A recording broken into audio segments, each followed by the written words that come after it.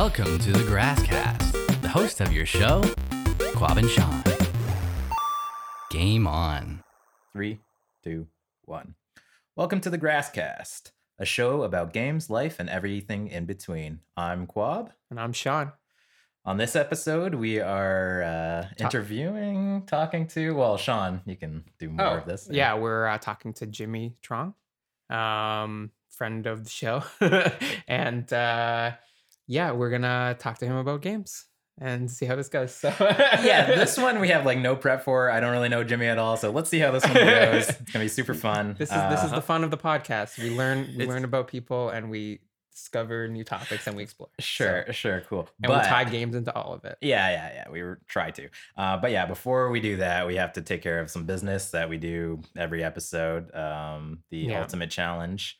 And let's get to it. Ready to play rock, paper, scissors, or paper, scissors, rock, however you prefer, but the last one's right. Moses. Right. Okay, on 3. Okay. 1, 2, 3, paper. 1, 2, 3, rock. 1, 2, 3, paper. Yes. All right. That sounds good. That was great. Yeah. That was awesome. I feel good about how that one went. I'll mark it down later. I'm mixed. So I had paper, you had rock. Okay. Anyways, but that's the start of the show. So welcome, Jimmy. Thanks for having me. Thanks for coming. So let me start with how we know each other. So Jimmy and I met, I believe, through the Epicenter at the University of Windsor. We were both trying to pursue our own entrepreneurial ideas. I was just there sort of auditing the sessions, but Jimmy, I think you were part of like the first class of that. Yeah, I was part of the first cohort for Epic Founders. Oh, wow. Yeah, okay. So they used us as guinea pigs, and it was a great experience. Yeah. They basically just an incubating ground, and they would try to provide any of the essential resources to get a business going. Yeah. Wow, that actually sounds really interesting. You guys might like it just to like. I can tell you guys have lots of ideas. So yeah. I took one business class. It was very interesting, and they kept upping the Epicenter here at the University of Windsor, and it seems super cool. I should actually look into it. We'll talk. It was a cool space, and I definitely met a lot of great people through it. I have mixed feelings about the program in general. We'll have to cut that out just to not like but equally. Yeah. Off the record. Oh, okay. Yeah. All right. Yeah. That's gonna be the after midnight episodes. Yeah. All right, Jimmy. So we've got like a list of questions we've been trying to like cultivate through these episodes. Something to just like get the conversation started and give like a general. Well, you guys actually mentioned something that made me want to pose a question. It's related to So you mentioned this podcast is about games and life and everything in between. Yeah. So there's a saying that I used to always go by, that life is the ultimate game. But why do some people get so offended by that? Like you tell and you say that, and then the generation before you gets really upset by that. I think personally, there's an idea of games not being a serious endeavor. So when you treat everything like a game, you're saying you're treating everything trivially, like without a sense of seriousness. And I, personally disagree with that. I think you can take a game very seriously, and obviously, professional game players take them seriously. So I think there's an idea that if you treat life like a game, you're not treating it seriously.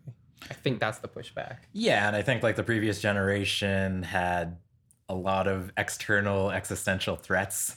Not unlike today. I mean, yeah, but these ones are different. Like there was literally probably people who saw their best friends get murdered, like in the previous generation, or those were their parents, like who went through like world wars and like Vietnam and all that kind of nonsense. Where at least in the West, we haven't had like a major conflict like that so far. So I think that's maybe it. It was just like, hey, there was actual real stakes for like people, and I lost actual people in this massive scale, huge thing that I had nothing to do with. So you talk about games to me? No. I don't know. And I think it's just generational thing. Like things get more, I don't know if they get easier, but they get different. Like the idea of games, I don't know. I think people are just sensitive when they're older.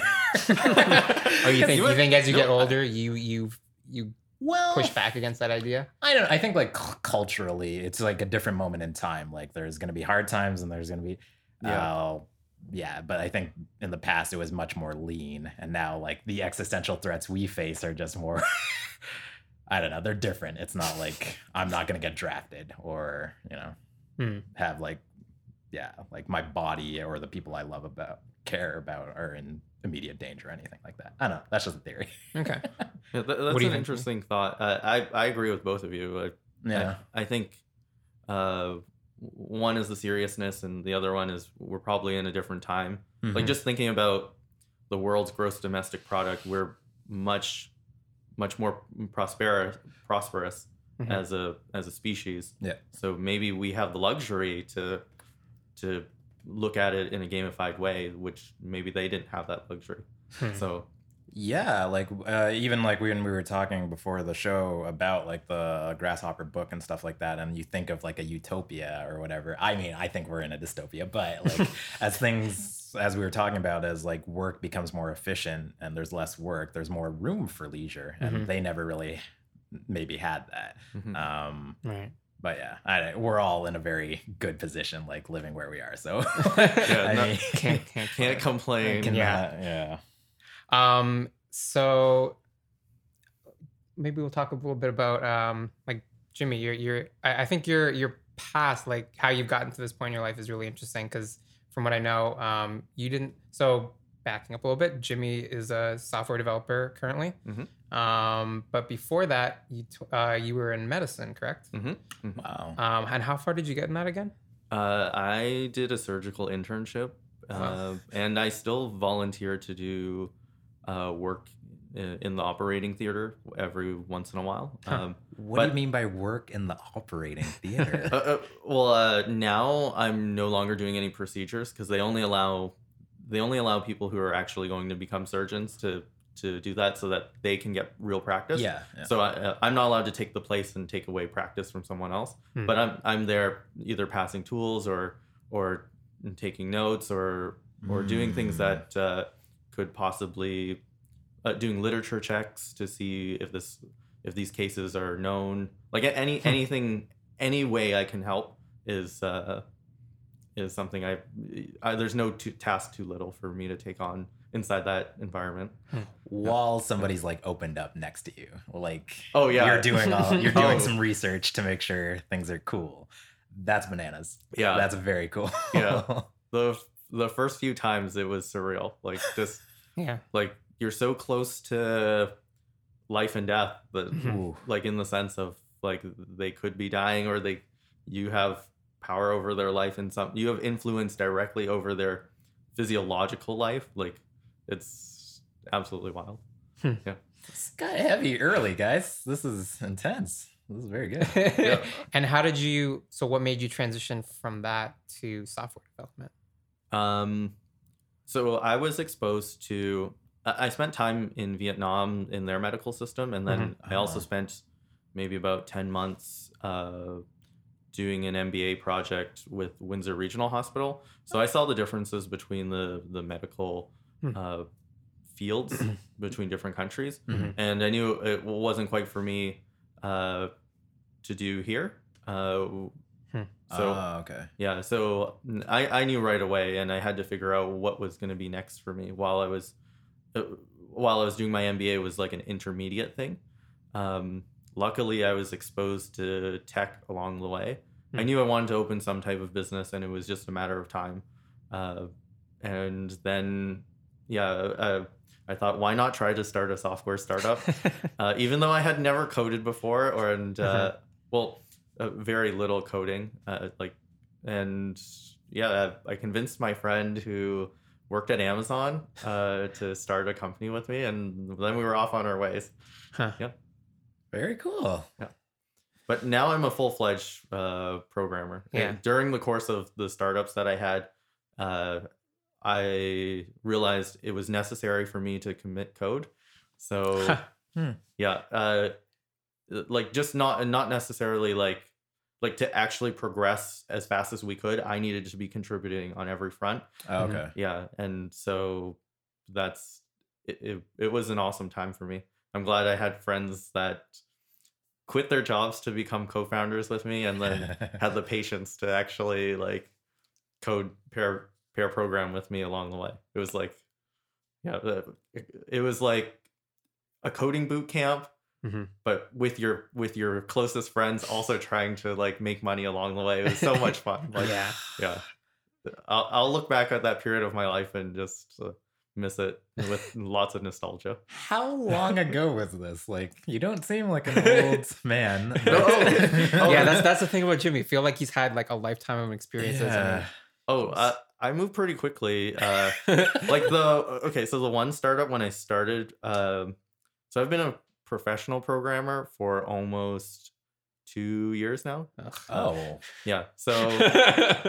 So not very long, but I had a startup right before that, and we were building virtual reality, augmented reality stuff. Oh, okay. Yeah, just when it was first coming out. Yeah. And that only lasted about 4 months, but that amount of time was enough for me to learn how to program because we just had to. It was like it was gonna make or break us. So yeah. Interesting. Okay, what was new when you were doing that space in the virtual reality, and like what were you guys offering that was like an interesting idea? So I think at that point in time everything was new. Like HoloLens hadn't come out yet.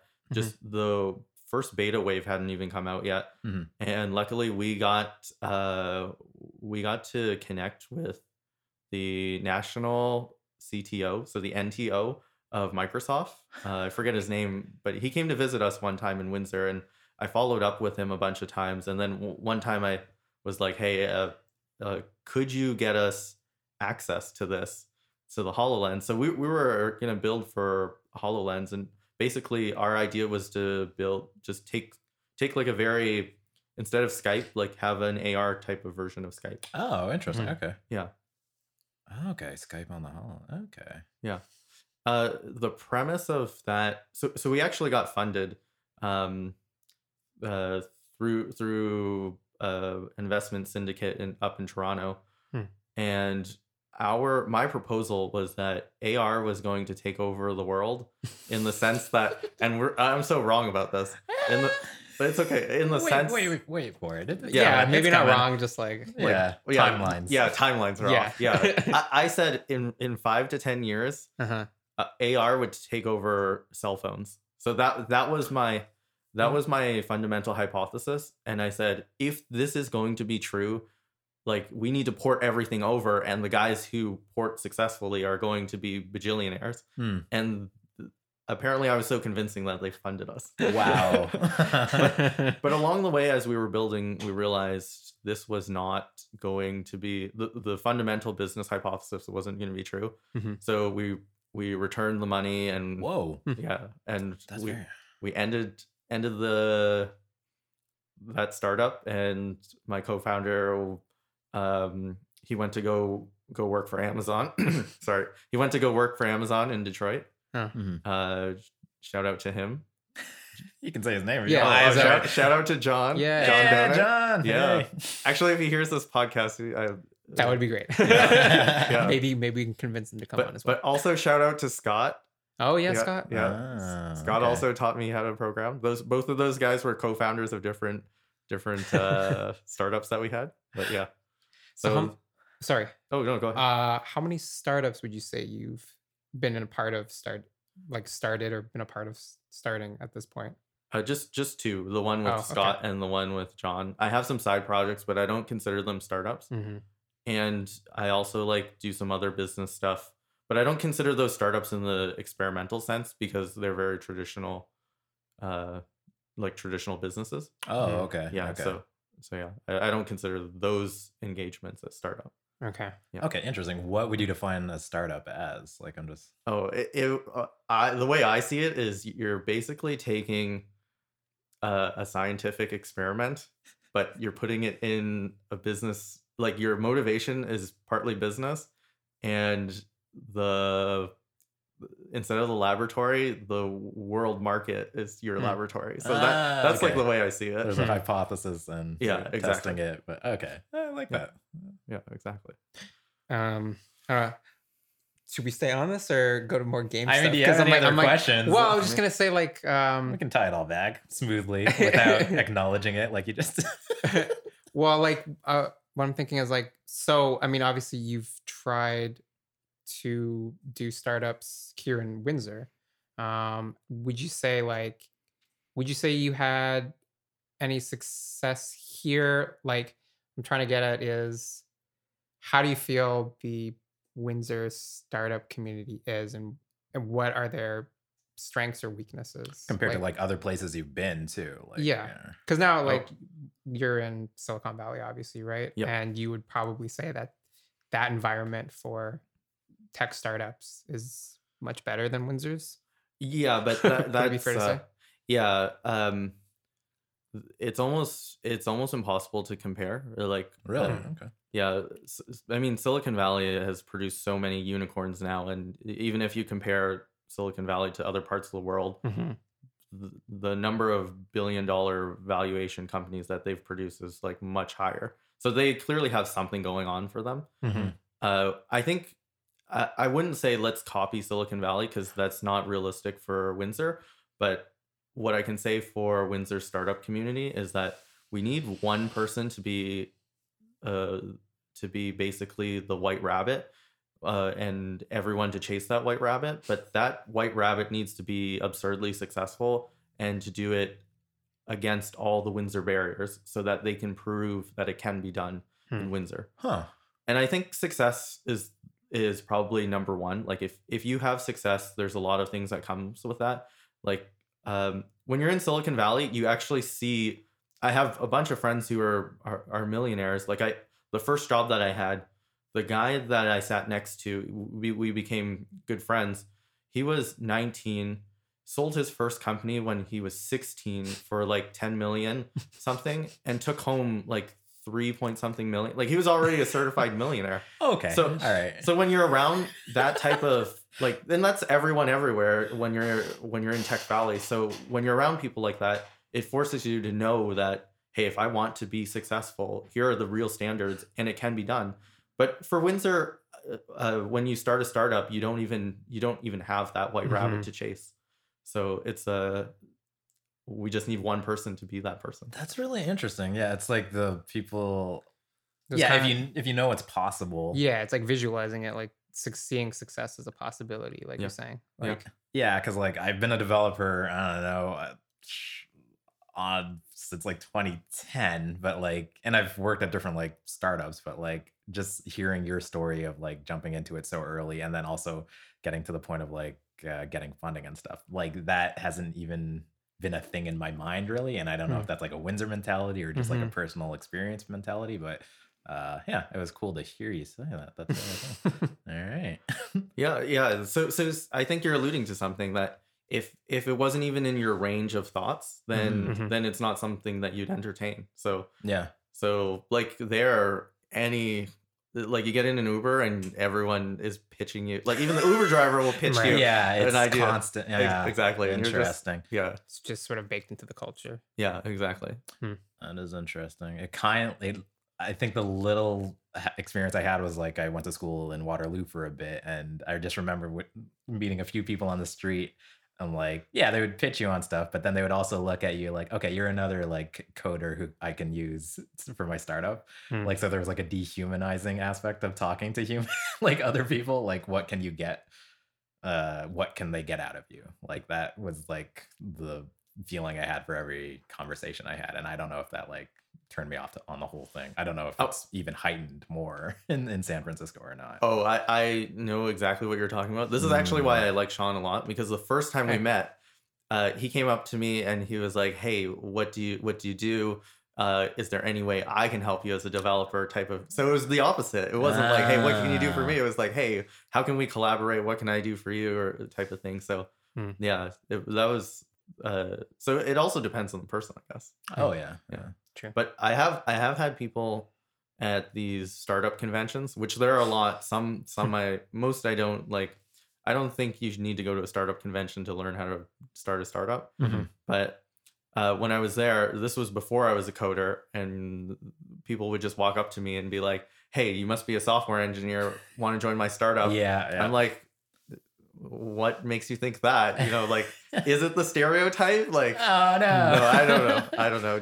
Just for, I guess, listeners, I guess probably, I'm assuming they see an Asian in a startup convention. That person's probably a coder. I don't know. Positive stereotypes, maybe. Yeah. I don't think that's a negative stereotype or anything. No, but yeah, it's weird. Stereotypes are weird. Yeah, people are weird. All right, switching gears a little bit. Yeah. So about games. So smooth. I love. Yeah, it. I know. I'm terrible at transitions. Whatever. Just let me do these. It's I'm fine. learning. It's fine. I'm learning. All right. So what was the first game you ever played? Actually, I don't remember what it was. That's okay. But could you guys help me figure out which one it was? Well, okay. So what I say? Sorry. Oh yeah, like, well, I'm even thinking like. I usually say like, what's the first game you played, or what's the first game you remember playing or had like an impact on? Yeah, you? like So tag like on first thing that like comes to your mind when you think like that first thought of ever playing a game, maybe. What's your first like memory of that? Yeah. Actually, this game had impact on me in the sense that I was hooked. I just don't know what it was called. It was on Atari. Okay. Yeah. And you could like swing on vines and like. Was it Pitfall? Yeah, I think that's what it's. Yeah, maybe I'll have to do a little bit of Googling. I'm pretty sure that's Pitfall. What else is in that game? Like, there's snakes and stuff. Alligators. Yeah, alligators. Yeah. It's gotta be Pitfall. Yeah. Yep. And Pitfall on Atari. Nice. I like that. I remember it wasn't mine. Okay. I think one of my parents' friends had brought it over. Nice. And I just played it a little bit with their kids, and I was hooked. Like, I knew at that point in my childhood, I would be seeking games for a long time. Yeah. That's it. Okay. That is it. I just looked it up. It is Pitfall. Okay. I don't know if I've ever even played Atari. That's kind of sad, isn't it? Oh. As a gamer, I feel a little ashamed to admit that, but I'm again. Atari. Yeah, I'm Are you the. qualified to do this podcast. Here's the thing. I might get my credentials revoked. Here's the thing. Podcasting. I think the term gamer is complete BS. So, and that's why I'm on the show. But, yeah, but it's even interesting that that's where you went, like a video game as your first. Because we're the whole thing with at least my aspect of the show is like kind of everything can be a game. But like, yeah, like even like tag or like Duck Goose or anything, but like, yeah, specifically Pitfall. But I feel like I can relate, because like I would say the first game that made an impact on me was like Super Mario Brothers. So just like I probably played tag and things like that beforehand, but like sitting down playing a game like that had a, like you said, I would be seeking out games like this in the future. So yeah, I can relate to that. Well, I guess I remember even like Duck Goose. I remember that was the first time I had to think of strategy. I know. Yeah, it was like. What was your Duck Goose strategy? Well, it was that if I would be counting as a little kindergarten. I would be counting how many times people said duck before they said goose. So if it was about to land on me, I also knew that I could like already be ready to like get up and tag them. So I don't know. You were like calculating goose probability. Yeah, exactly. Yeah, running a regression algorithm. Yeah. Exactly. On a neural net. Buzzword. That's well, your brain is a neural network. Yeah. So Yeah. That's good. Yeah. What's the last game you played? Or last game like you really. Oh, the last game I played. Well, so I would say I kind of set up like even my daily tasks in like a reward system type of way. Okay. Very cool. I'm very interested in that. so- Continue. But I mean, if we're talking about like video game, Doesn't well, let's say like And- video game. What was the last video game you played? it was Mario Maker, and Oh, yeah. Yeah. there's some crazy awesome. Like I'm so detached from video games now, Mhm. but every once in a while I'll watch like a streamer, like they'll take a YouTube video of some of the best levels Mhm. and them playing them, and there's so many different varieties, like not just the platformers. There's like speed runs and like Mhm. ones that are hard that they call Kaizo levels, and then there's like puzzle levels, and then there's like story levels, and there's like it's so crazy to watch people spend time making all these Yeah. levels. So Yeah, I I had to try mean, it. yeah, maybe we should even just explain like what is Mario Maker, like to the Oh. audience if they don't know. But I Hmm. mean, they probably do. But yeah, I would say it's a community of people making Mario levels and then Mhm. playing them, and yeah, it's yeah, it's kind of created a world of its own. yeah. Yeah. So it's like user generated content. It kind of gives you tools to make like a side scrolling version of Mario. These kind of older school games. Yeah, from, like, you're the just early taking like the 90s. building blocks of every Mario game you've ever seen, Yep. and then just your imagination is the limit. Like, Yeah. agree. There's some crazy levels where I've seen ones where you just like you can't like the character starts like they've set it up in a way that he's just flying through the screen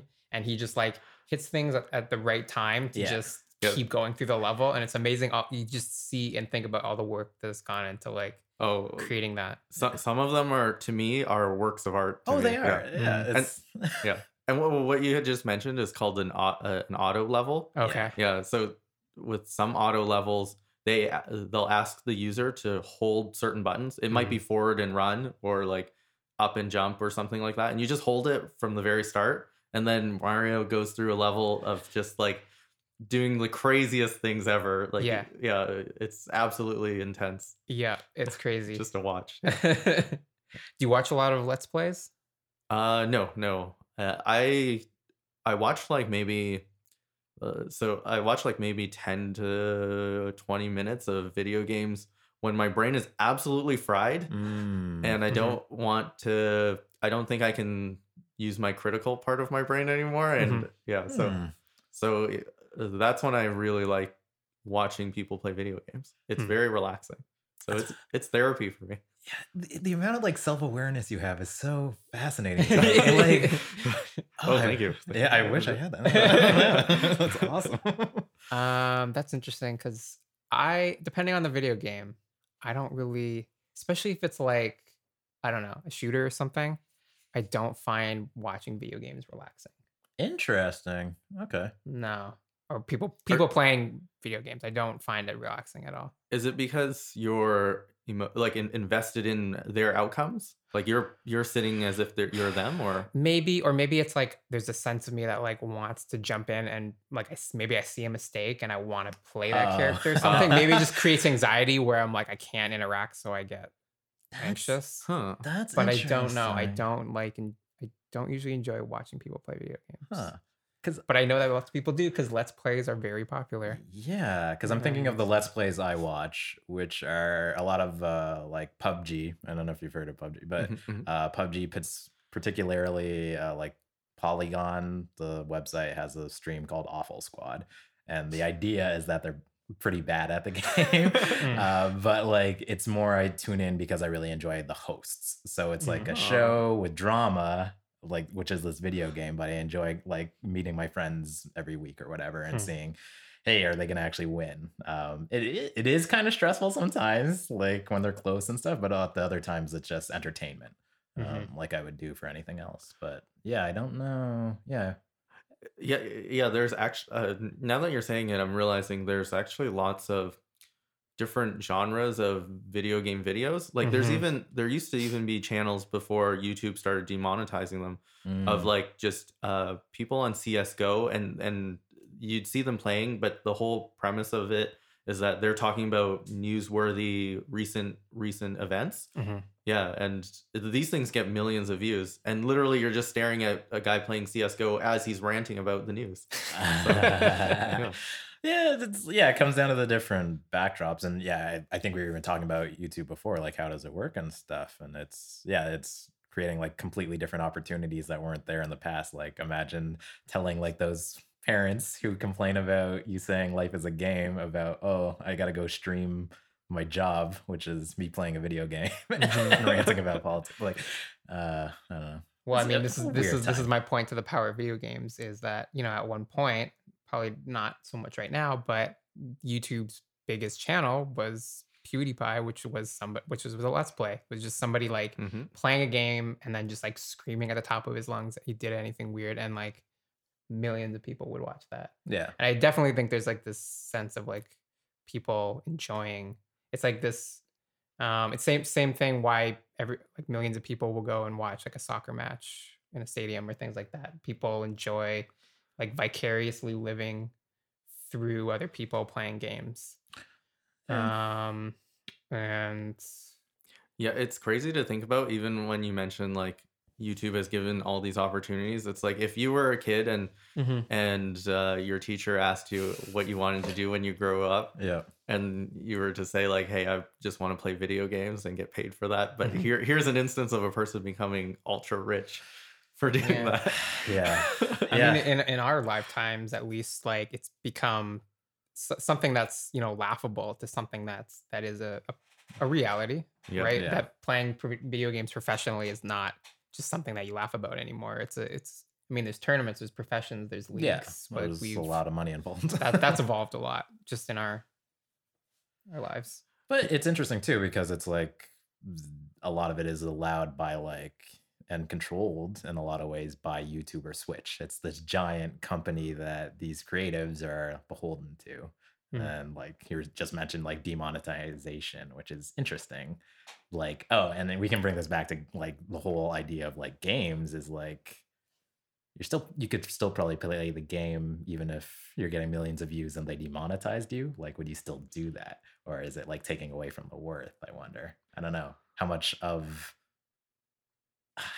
playing a game and being a streamer is still you enjoying the games, or it becomes the job. I don't know. Maybe we should have a streamer on someday. We're just waxing philosophical at this point. But yeah, I think it's hard to sustain something if you're not getting financial validation from the rest of the world. Interesting. Yeah. Even like in almost any passion project, I don't see people going long term with it unless I think their likelihood of going long term with it is much lower if they're not getting financial validation. That's probably true. So, it is interesting because it's like if life is a game, then money is the points. So money is definitely the coins. What about friends and hugs? Those are all side quests. No, I'm just kidding. All right, Silicon Valley. What would you say is your favorite game, or was there a time, maybe not now, but was there ever a point in your life like you had this like one game that was like your favorite? Yeah, I'd say there's 2 points. One, I became super obsessed with StarCraft. Okay. Just because interesting. It was so high skill level, and I saw it. I was a competitive chess player. At one point in time, but obviously, I mean, for me, not for everyone, but for me, and I think for most people, video games is more fun than chess. So I was what? Yeah, I was looking for an outlet where the skill cap was really high, just like chess. And when I found StarCraft, I was like, oh my gosh, this has me hooked. I could literally play this for a long, long time. And just to attest to how the depth of this game, there's literally university courses on StarCraft strategy. Really? Yeah, and at like Ivy League schools, so or at well accredited schools. So that's amazing. Yeah. Then the next game that I became really obsessed with was Dota 2, and Dota 1. Yeah. So the team aspect of it was it kept all the stuff from StarCraft that I liked in the sense of like really high skill level, but then introduced like a team aspect to it, and that was even more fun. So I think although there's still some competitive StarCraft now, it wasn't as big as before, and I really think the team aspect is just more fun. Like I know you play Heroes of the Storm. Yeah, I've played all the games around Dota, but I've never actually played Dota for some reason. So what's a Dota? Dota, I think, is Dawn of the Ancients. Defense of the Ancients. Defense of the Ancients. Yeah. I've heard the kids say it. And I feel like there's a bunch of like little minions and like champions and stuff. And Yeah. I've tried to understand it, and there's a genre like like Dota and League and Heroes of the Storm. I don't know what that style of game is. Yeah, it's called they're called MOBAs. Yeah. Right. Massive online battle arenas. Okay. Yeah. Yeah, and I think in terms of like games as a professional industry, I think it's definitely like MOBAs have taken the spotlight right now, because those are where you have like the big tournament league games, and you have people you have tournaments, you have leagues, you have like people training like real life for this stuff. And it's to the level of like professional games like basketball and baseball. Yeah. Right? I think if you go by viewership and prize money, and you look at a list of all events, including like Wimbledon, the Stanley Cup, the NFL, Super Grey Bowl. Cup, Super Bowl, Grey Cup, and then you look at Dota, which has its TI, the internationals. Dota is second on that list in terms of, I think, viewership and prize money. So like that's wow. Like for it's funny because like just like 10 years ago you'd laugh at like, hey, the word professional and gamer, those two things put together is just laughed at. There's like such an old timer in me that just still doesn't really get it, and like I'm completely missing literally missing the ball because there's no ball. But no, it's always fascinating to me. Very cool. It's so shout out to someone at St. Clair. I won't say his name because I don't know if he'll want me to say his name. Okay. But basically he introduced like a gaming program to St. Clair. And he's higher up and whatnot because he sees that industry blooming, and he himself is like kind of affluent business person in Windsor. Okay. Yeah. So like props to him for understanding that there's going to be careers, like there can become stable careers in this industry, and let's educate kids to actually have the skills to go into that industry. Right. It's crazy. Sounds like a future guest we could see maybe offline. Oh yeah. We'll talk after about that. Yeah. So I was gonna ask what you like most about games, but from what I've gathered so far, it's you like the high skill level, and from Dota you seem to like the team aspects, right? So is there anything else about gameplay that really intrigues you? Yeah, I've tried to actually dissect why I could become so addicted to games. Yeah.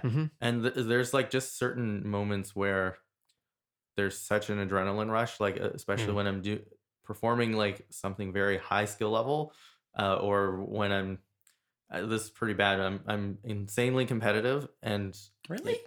I know. It's hard to tell because like you seem like the chillest dude. I'm so competitive that like sometimes I have to be sincere to my friends. I have to tell them like, hey, it's not enough for me to win. I have to win, and you have to suffer and lose for me to like that's. All right, I was gonna invite you to our board game, but, like even like I'm okay with detaching myself to have fun, but if I'm there to win, then there's almost nothing stopping me. Okie dokie. Yeah. but for some reason these games have outlets for that. Like it has outlets to like go against an opponent who is basically going after the exact same thing, and if I can out psychology them or out maneuver them or out skill them or out whatever them, then like that just gives me such a rush like that. Oh, okay, that's the reward. Interesting. Yeah, that's interesting. I don't know if I've had that really. Like, I think my utopia is like everyone's cool. Yeah, everybody's chill. Yeah, I agree. Like I totally I view games sort of in an opposite way, and I know that's contrary to how a lot of people, especially in our board game group, view them. Like a lot of people, we have a board game group that we meet about once a week. A lot of them, I would say, are like you, where they're hyper competitive and they play to win, or else why would they be there, kind of thing. Mm-hmm. I am of the mind that like I enjoy a game just so that it's a tool to gather my friends and join in an activity that we can kind of just, it's almost like a language. I feel like I'm kind of looking at it more as like a language. Like it's nice because again, you can play a game usually with people who don't speak the same tongue as you don't speak the same language, and you can like get through to them a basic set of rules and play this game on this very basic language that you can all kind of connect with. So I like it for that social aspect of it. And I always kind of hold myself back and never try to get too competitive with a game, because I know it's like that it's that idea of like a game is a game. Like like if you're taking it seriously, then it's not a game anymore. Or I don't know. That's just how I kind of looked at it. Yeah, I mean, I was saying that, and then as you were talking, I'm like, okay, no, but there has been times where I wanted to crush the opponent. Oh yeah, and I mean, I've been there where like, you're with a group of friends, and like all of a sudden, you're on that same almost skill level, and like you could be better if you just tried a little bit harder, and you want to crush them, and like everyone's sort of been there, but maybe it's just getting older or something like that. I've just taken a different perspective to games. Yeah, like I'm thinking back when I was like in high school, like but no, but it depends on the person. But that's how multi-dimensional games are. That depending on who you are, your relationship with gaming could mean something totally different. I think that's absolutely beautiful. No, that's really cool. And like, that aspect is really cool. I'm wondering, like, if that is, I don't want to say bloodthirstiness, but it's very definitely. I didn't want to say this on the podcast, but literally killing a noob and then trash talking as if, and just crushing their soul, and what over like a 30-minute game, when you can see them just becoming more insecure and doubtful of themselves, and I've had my own teammates say, hey, like they've even said like, hey, what did you have to ruin that guy's day, like, and I'm just like, hey, this is the game within the game that I must dominate at. Like this is, that is like what, I don't know why, but it warms my soul. Wow. I mean, all right. I've been there. Really? Yeah. Really? Yeah, a little bit. Well, I get triggered by like if somebody maybe is doing so well that you want to bring them down a peg. Yeah, but the thing is, he said noob. Yeah, like, okay. When I say sorry, wait. When I say noob, I mean anyone that thinks they're good. Yeah, anyone that thinks they're good. Oh, okay. Yeah, who has? I'm okay with someone who's learning and like. They're not, okay. Like you're I'm not a monster. Yeah, I'm not a monster to them. But if they challenge, if they challenge how good I am in any way, it could be like them making plays or them constantly, like you can tell when someone is like hovering around you to try to like take you down, or has like, you can tell their personal mental checklists of to-dos in the game revolve around you. Oh, it's personal. It's personal. It's exactly. Okay, that's a completely other thing. Yeah. So what do you think? Why do you think you became somebody that gets very hyper competitive about gaming? Like, do you know why? Do you think that is? Yeah. I think it started off with I guess 2 non-video games. So the first thing was in grade school, they don't let you play dodgeball, at least at McGregor. It's a grade school around here. The yard teacher would set up all these dodgeball and King's Court games like on the field, and they don't let you play until you're in grade 4. Okay. And I would always ask her like, hey, can I play? I promise, like, and she's like, no, you might get hurt. So I would literally go home and practice how to play dodgeball. Like I had a ball and I would just by myself like throwing it against the wall, just practicing like throwing technique and like no, seriously, as a little kid, why did you want to get so good at dodgeball? So this is like grade 3, grade 2. What made you want to jump into a game of dodgeball and just crush everybody else? I'm not even sure what.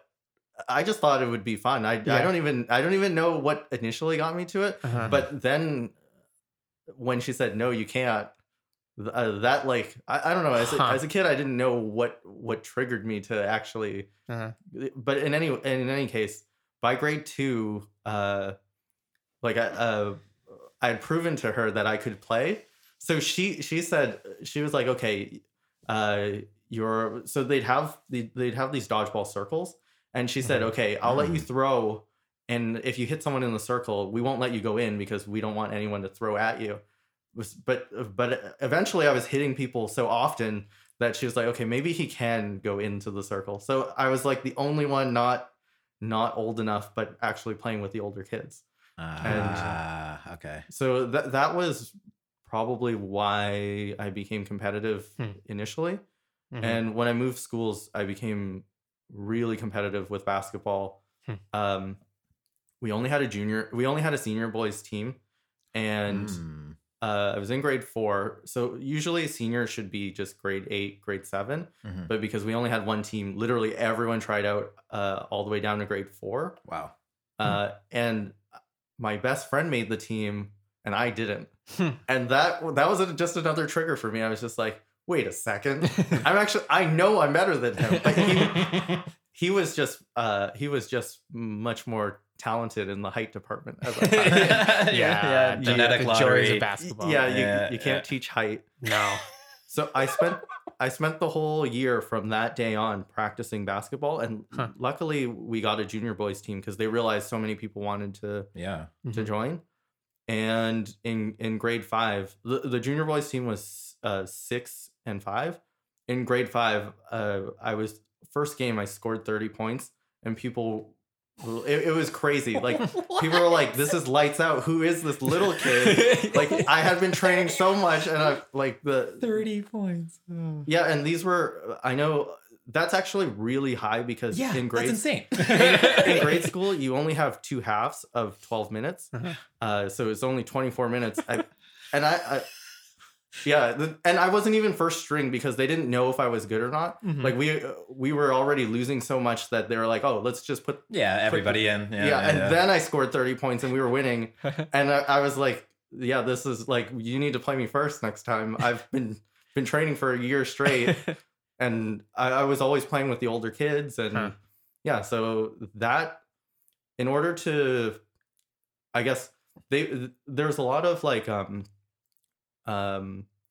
they wouldn't allow any of the little kids to play. Like the older kids don't like to play with the little kids. So you have to prove yourself. Right. Yeah. And that made me even more competitive. Like you have to earn the right to be on the court. Yeah. Right. No, it seems like that has been the cycle for a lot of things in your life. Yeah. Like 100%. Yeah. You make way more sense to me now. Yeah, exactly. Very interesting. Yeah. That's fascinating. Yeah. I'm very different. Like, most things were easy for me. And like, I don't know if I got rewarded for hard work. Interesting. Yeah, that's very interesting. But that cycle is fascinating. Yeah. But it's I think it's very gamified, and why, even though I don't play games in the conventional sense, but if my day is laid out almost like challenge reward or challenge reward. Okay, like walk us through your system for the day, because that was fascinating to me. That's something I'm really passionate about, is like bringing the hooks of games into productivity and life and stuff like that, and a healthy balance between those two things. Like how do you set up your rewards? How do you set up your challenges in just your day to day?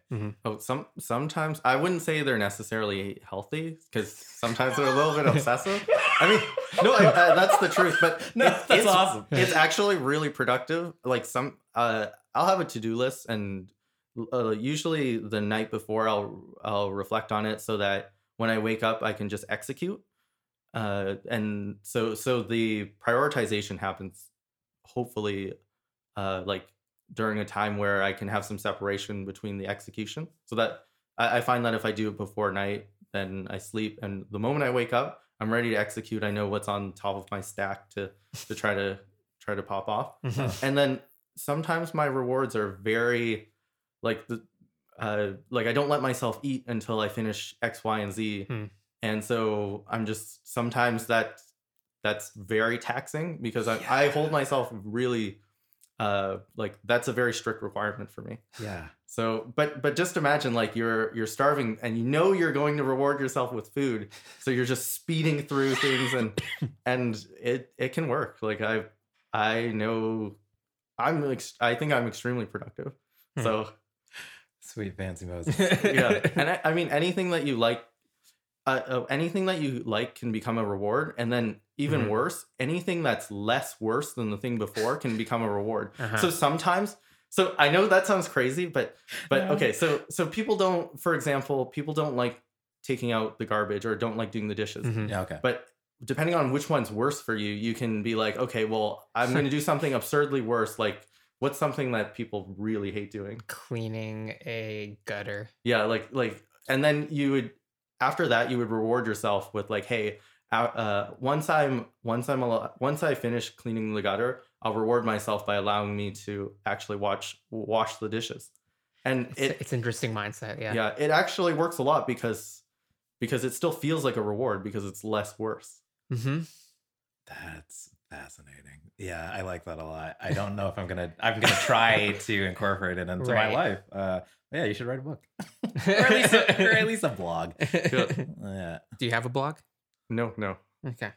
But the people that I work with, like my friends, or like the friends who I do work with, they'll ask me like how I'm productive, and I tell them these things, and they're just they're just like jaw dropping because they're like, what? This doesn't make any sense. Like, how does I don't know. I think it works for me. I don't know if it works for anyone else. Yeah, that's the thing. It's the Jimmy system. Yeah. Like if I try the Jimmy system, I will collapse into a puddle. But I'll try it. That's very cool. No, I mean, like, yeah, a game is anything that you set up for yourself. So if you define the parameters of that game, like you were saying, like the reward is this thing, and you accept that, then if you can convince yourself of that game, then yeah, it works. Yeah, it's just a matter of convincing yourself of that. Yeah, it was interesting because I was recently finished reading this book, The Power of Habit, and they talk about there's a trigger, there's a routine, and then there's a reward. So like it sounds like you shift your rewards and you experiment. And one of the things they said about trying to change a habit was like experiment with rewards. But like if you set up your rewards as other proactive things that you need to do, and then that kind of becomes the habit. It's like this, I don't know, recursion of productivity. I guess I wouldn't be able to trick my brain enough to say like, wait a minute, doing the dishes, this is bullshit. I should be playing a video game right now. Doing the dishes while listening to a podcast you like you can sprinkle in some stuff. Like, but just do something way more painful, like to you, like way more choreful, right before doing the dishes, and tell yourself during that thing, and you watch, it'll do wonders, and you'll be like, why haven't I done this before? Like, No, I mean, I'm gonna try it. Yeah, we'll try it, and we'll report back to our listeners. Hopefully we'll have you back on, and you can see if we got updated. But speaking of which, I do have an update that I forgot to mention at the top of the show. It's perfectly fine. I need to do a formal apology to Quab because I underestimated how fun Disney's Emoji Blast is. What? 1 episode, 2 episodes back. I don't know what these are numbered. In the past, but it does not matter. We were talking about what games we're playing recently. Quab's was Disney's Emoji Blast, which is a match 3 game on your phone. I thought it was ridiculous. It sounds ridiculous. I went home and downloaded it, and for like the last week, it has been like my reward system for doing anything. I just sit anytime I have a free minute, I play this game, and I don't know why. I know why it's addictive. Yeah, like I see why. Like it's well done. It's polished. Yep. The gameplay is solid. Yeah. But yeah, I'm just amazed how much I'm enjoying it. So sorry Thank about you. that. Thank you. No, that's fine. I don't even remember if your reaction wasn't that negative. I wasn't. Well, it was just like Lukewarm. Are you serious? How are you? It's a playing match this? 3. But how did you find it? Oh, Disney's That's- Emoji Blast. I don't. Is it a top on top of the store? Maybe right it was now? on the top list. I'm trying to even remember because like I don't even remember. Yeah, maybe it was just on the top list or something.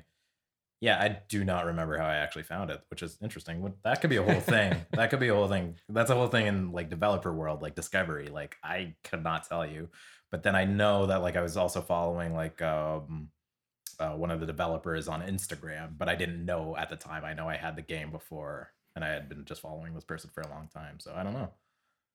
Yeah, I don't know how I found that. Anyways, yeah. Great content, but yeah, You were right. So yeah, it's a very good game. yeah, it is. Yeah, it's good I'm stuff. amazed I'm saying that, but yeah, here we are. 2018, and the game I play the most is a match 3 puzzle game on my phone. That's fine. It We should live in a world of like virtual reality and like computers, 1080p state of the art graphics. Yeah. I'm playing a Disney Here's- match 'em up game on my here's the phone. thing. And Game's a game. A Yes, deck of it is. 52 cards Yeah. can be very compelling. Or even like a bunch of people sitting down in a circle. yeah, that's just funny. Yeah, it's all good. Um, Is there any other questions? well, for I mean, you? we kind of hit a lot of these. One that I'm interested in, maybe that you haven't really answered, maybe, but we'll see. So one question I like to ask is, what game do you think has ruined or has come close to ruining your life?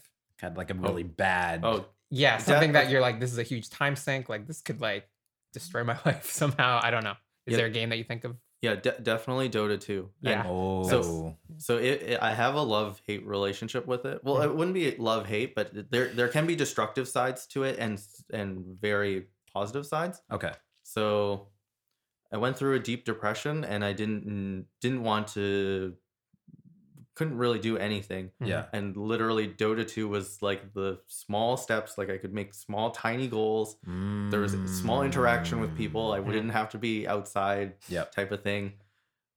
And like it was kind of funny because when people would leave to eat, like in the group that I played with, then it was like a cue for me to eat, and that's like a thing that people who are depressed like don't really do. So like it was Yep. it was really good in that sense. Mhm. But I would play it literally like 18 hours a day, and it became so addictive, and I could feel the withdrawal. Like have you guys ever had that? I've had, For oh sure, yes, yeah. 100%. Yeah. Yeah, like isn't that crazy? Like Yeah, how the- could you, How can you withdraw from a video game? Yeah. The thing is with all these games in like Disney's Emoji Blast is it releases the dopamine. It's the Mhm. brain's reward center for what I would hope eventually would be like hard work that actually earns me money, but it is not. It is, yeah, it's just these lights and sounds. Yeah, and the release like of, as you said, destroying a noob. Like Exactly, yep. like that is what we get addicted to because our brain gets rewarded. But yeah, I know exactly what you're talking about, the reward system. Yeah, and yeah, like I've had my own struggles with depression too, and like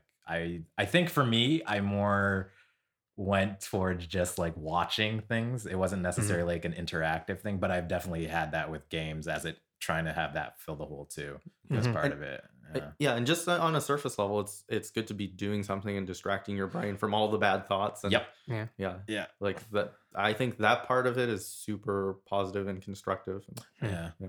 There was even years back, I remember people playing Tetris who had like post-traumatic stress disorder. Like Oh, getting obsessed with like Tetris would help them like just process things differently. It just gave you your brain something else to focus on because you're seeing like the tetronyms. I forget what their name. Tetraminos, yeah, like in your sleep instead of like the horrible memories of what happened to you. So oh, that's awesome. yeah, games can be therapeutic. That's another yeah. episode for the future. But yeah, Games is therapy. Yeah. yeah, oh, yeah.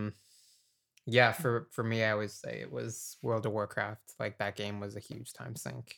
And I could definitely like see myself just like playing it more than I should have, and even getting to a point where I'm like, I'm not even really enjoying it. I'm just kind of doing it to like, WoW is really good at like giving you like the daily or weekly things to like keep you coming back and keeping you doing it to the point you're just like, I feel like I'm just it's not a game anymore. It's like a job almost. And the raid system was the worst for that. It felt like you had a full-time job trying to like be a part of this like gaming. Yeah, there's like, and then is that like where other people are relying you to show up at a certain time? Is that what like raids are? Okay. Yeah, because you can't start a raid until everybody's like there to start it. And yeah, it's so boring too. That was the worst part. Is because you're just doing like these 40-man raids, which sound like, oh, this is really cool. It's 40 people going to this dungeon fighting. It's like, no, because you have to do it in a specific way or else everybody dies. So it's like you're all there and you all end up just having like one thing to do. It's like press heal every 5 seconds or everybody dies. Like you just become a robot in a sense. Wow. And it's just, but you do it for the rewards, because at the end of it, you might get something cool that makes your character great. And then you just get to do another one of these. So raids never made sense to me. I never got hooked to that because it was just it was boring. Okay. At the end of the day. But other than that, like the universe, like that World of Warcraft universe was just so like immersive and so fun that just like, rather than going outside, I'm just gonna log on to this account and play. Yeah. I mean, going back to Disney's Emoji Blitz, the reason I like it is because there's limited lives. I can't play it all day unless I put money into it, and like that's another meta game of it is not putting any money into it. So I like having games that have limits on them. I am somebody we're trying to get on the show. The problem is I play Evan's game. Like sometimes I'll bounce between games and then you can get into an infinite loop of game playing, and that's a problem. I should probably delete our friend's game. The filler games that you play while you're waiting for lives. Yeah, that's a problem. Waiting for the cooldown. Yeah, exactly. I need to eliminate those, and then I'll be much more productive. Yes. I've done that too, and I'm just like, oh, what am I doing now? Yeah, it's really bad. Yeah. Would you consider yourself a gamer in any sense? Like, do you? Yeah, I definitely think. Yeah, I would say yes. Do you like that terminology? Is that? No, I love it. I love it. Interesting. I just feel that one, there's a negative stigma to it in the sense of like I sometimes very much treat lots of things as a game, including life. Like, yeah, the stakes are different, obviously, but I still feel like it's a game. So, but I try not to use that terminology because I feel like maybe I get imposter syndrome because I don't actually play conventional video games anymore. Interesting. So you consider life your game. What's the end goal for the game of life? Like, do you have a? I think it's more of a type of like. I mean, you play Zelda for the quest, right? Like the whole journey of it. So not just like I mean, I don't think there's going to be like some epic boss battle end game type of thing. But, I mean, the way things are going. You versus Zuckerberg in an octagon.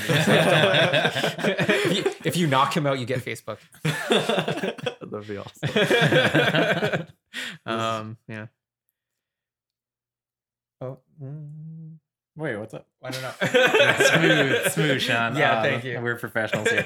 But yeah, I don't know. I feel like we hit a lot of the stuff. I'm feeling like this has been a good episode. Yeah, no, I think. Yeah, is there anything else you want to talk about or plug? Like new company, anything you're doing? No, I'm just really glad to have come. I actually thought. You guys did a great job opening me up. I guess I didn't. Yeah. At first, Jimmy turned me down when I asked him like, "Do you want to do this?" And he's like, "No." I'm like, oh, "Okay." He's like, "I don't feel like I'm gonna be interesting or have anything to say." And I'm like, "I think you're selling yourself short a little bit." Because I at least knew I knew a little bit about like your gaming past and stuff. I'm like, so we can talk about that at least. But like, yeah, I think the ball just kind of gets rolling, and you realize games, sometimes have more of an impact on your life maybe than you realize. I think you realize it, but like, yeah, everyone has an interesting view on games or the impact in their life, and I think that's part of what the show is a little bit about. Is exploring that. Yeah, you're a good beta tester on selling it. Well, I do want to plug one thing. Sure. Yeah. So or I mean, not plug one thing, but I just made me you guys reminded me of it. Okay. One game that I like playing is like with my little cousins, with like just challenging them to do well on like schoolwork, and then I give them rewards based on what they want. I find that that's pretty interesting too, and like I think if I do that, then there's a chance that they start to see that that's the system that I go by, and they might adopt it themselves. But yeah, my little cousin does well in school and collects his reward, and then that's nice. Yeah, spends it all on bubble tea and whatnot. This is like a whole thing we can go down. That's fascinating. Okay, so was that a system you had growing up? Yeah, actually, it was. It didn't last for long. My mom would allow me to. So I was only allowed to play on our Nintendo after I did, I think it was like 10 sheets of math. But to me, I didn't know what. But she was good with it in the sense of like if friends came over, she enforced it on them too. So sometimes, yeah. So she was that type of mom. Yeah. So like I couldn't like, and I really wanted to play on the Nintendo. Right. Yeah. Yeah. Strongly motivated to do math. Oh yeah, exactly. It was good because I mean I actually did like math growing up, even. Yeah, and eventually my friends actually started liking it. They're like, "Hey, let's go hang out at your place," and it was very clear, like no one touches the Nintendo, regardless if you're a guest or not, until certain things were done. Wow, so, yeah, that's clear incentives. Yeah, we didn't go into it much, but you have a substantial math background too, right? Like I don't know, you have degrees in it. Yeah, well, I have a math degree. I studied pure mathematics, and I did research and. I have some paper out there that I put out before age 20. You guys can Google my name, I guess, but that's a past life that I haven't touched. Besides your other past life as being a surgeon. Yeah, they're all past lives. They're all past lives. Oh yeah, this dude's totally not interested. What are you talking? Pure math is. It breaks my mind. Yeah. Like, well, actual mathematics, like the little bit I touched going to school, that's fascinating. Also, why I think you fell so easily into like programming is you had that pure math background. Logic. Oh yeah. So there's reason and algorithms and Oh yeah. Actually, the first company that I interviewed at, it's a company funded by Google, so it's some Google company. The guy, I went through all 5 interviews, and then the last guy, the engineering manager, looked at my resume and he's like, "Wow, you made it through the gauntlet and you got a high recommendation from the one dude who was a millionaire." And he never gives high recommendations. And he looked at my resume and he's like, "You don't have any coding background." Like, what? Like, how can we hire you? I was like, I don't know. Like, I don't know. But it was easy because they gave me all algo questions. So it was barely programming, but they didn't know. They didn't. Yeah, because programmers don't like.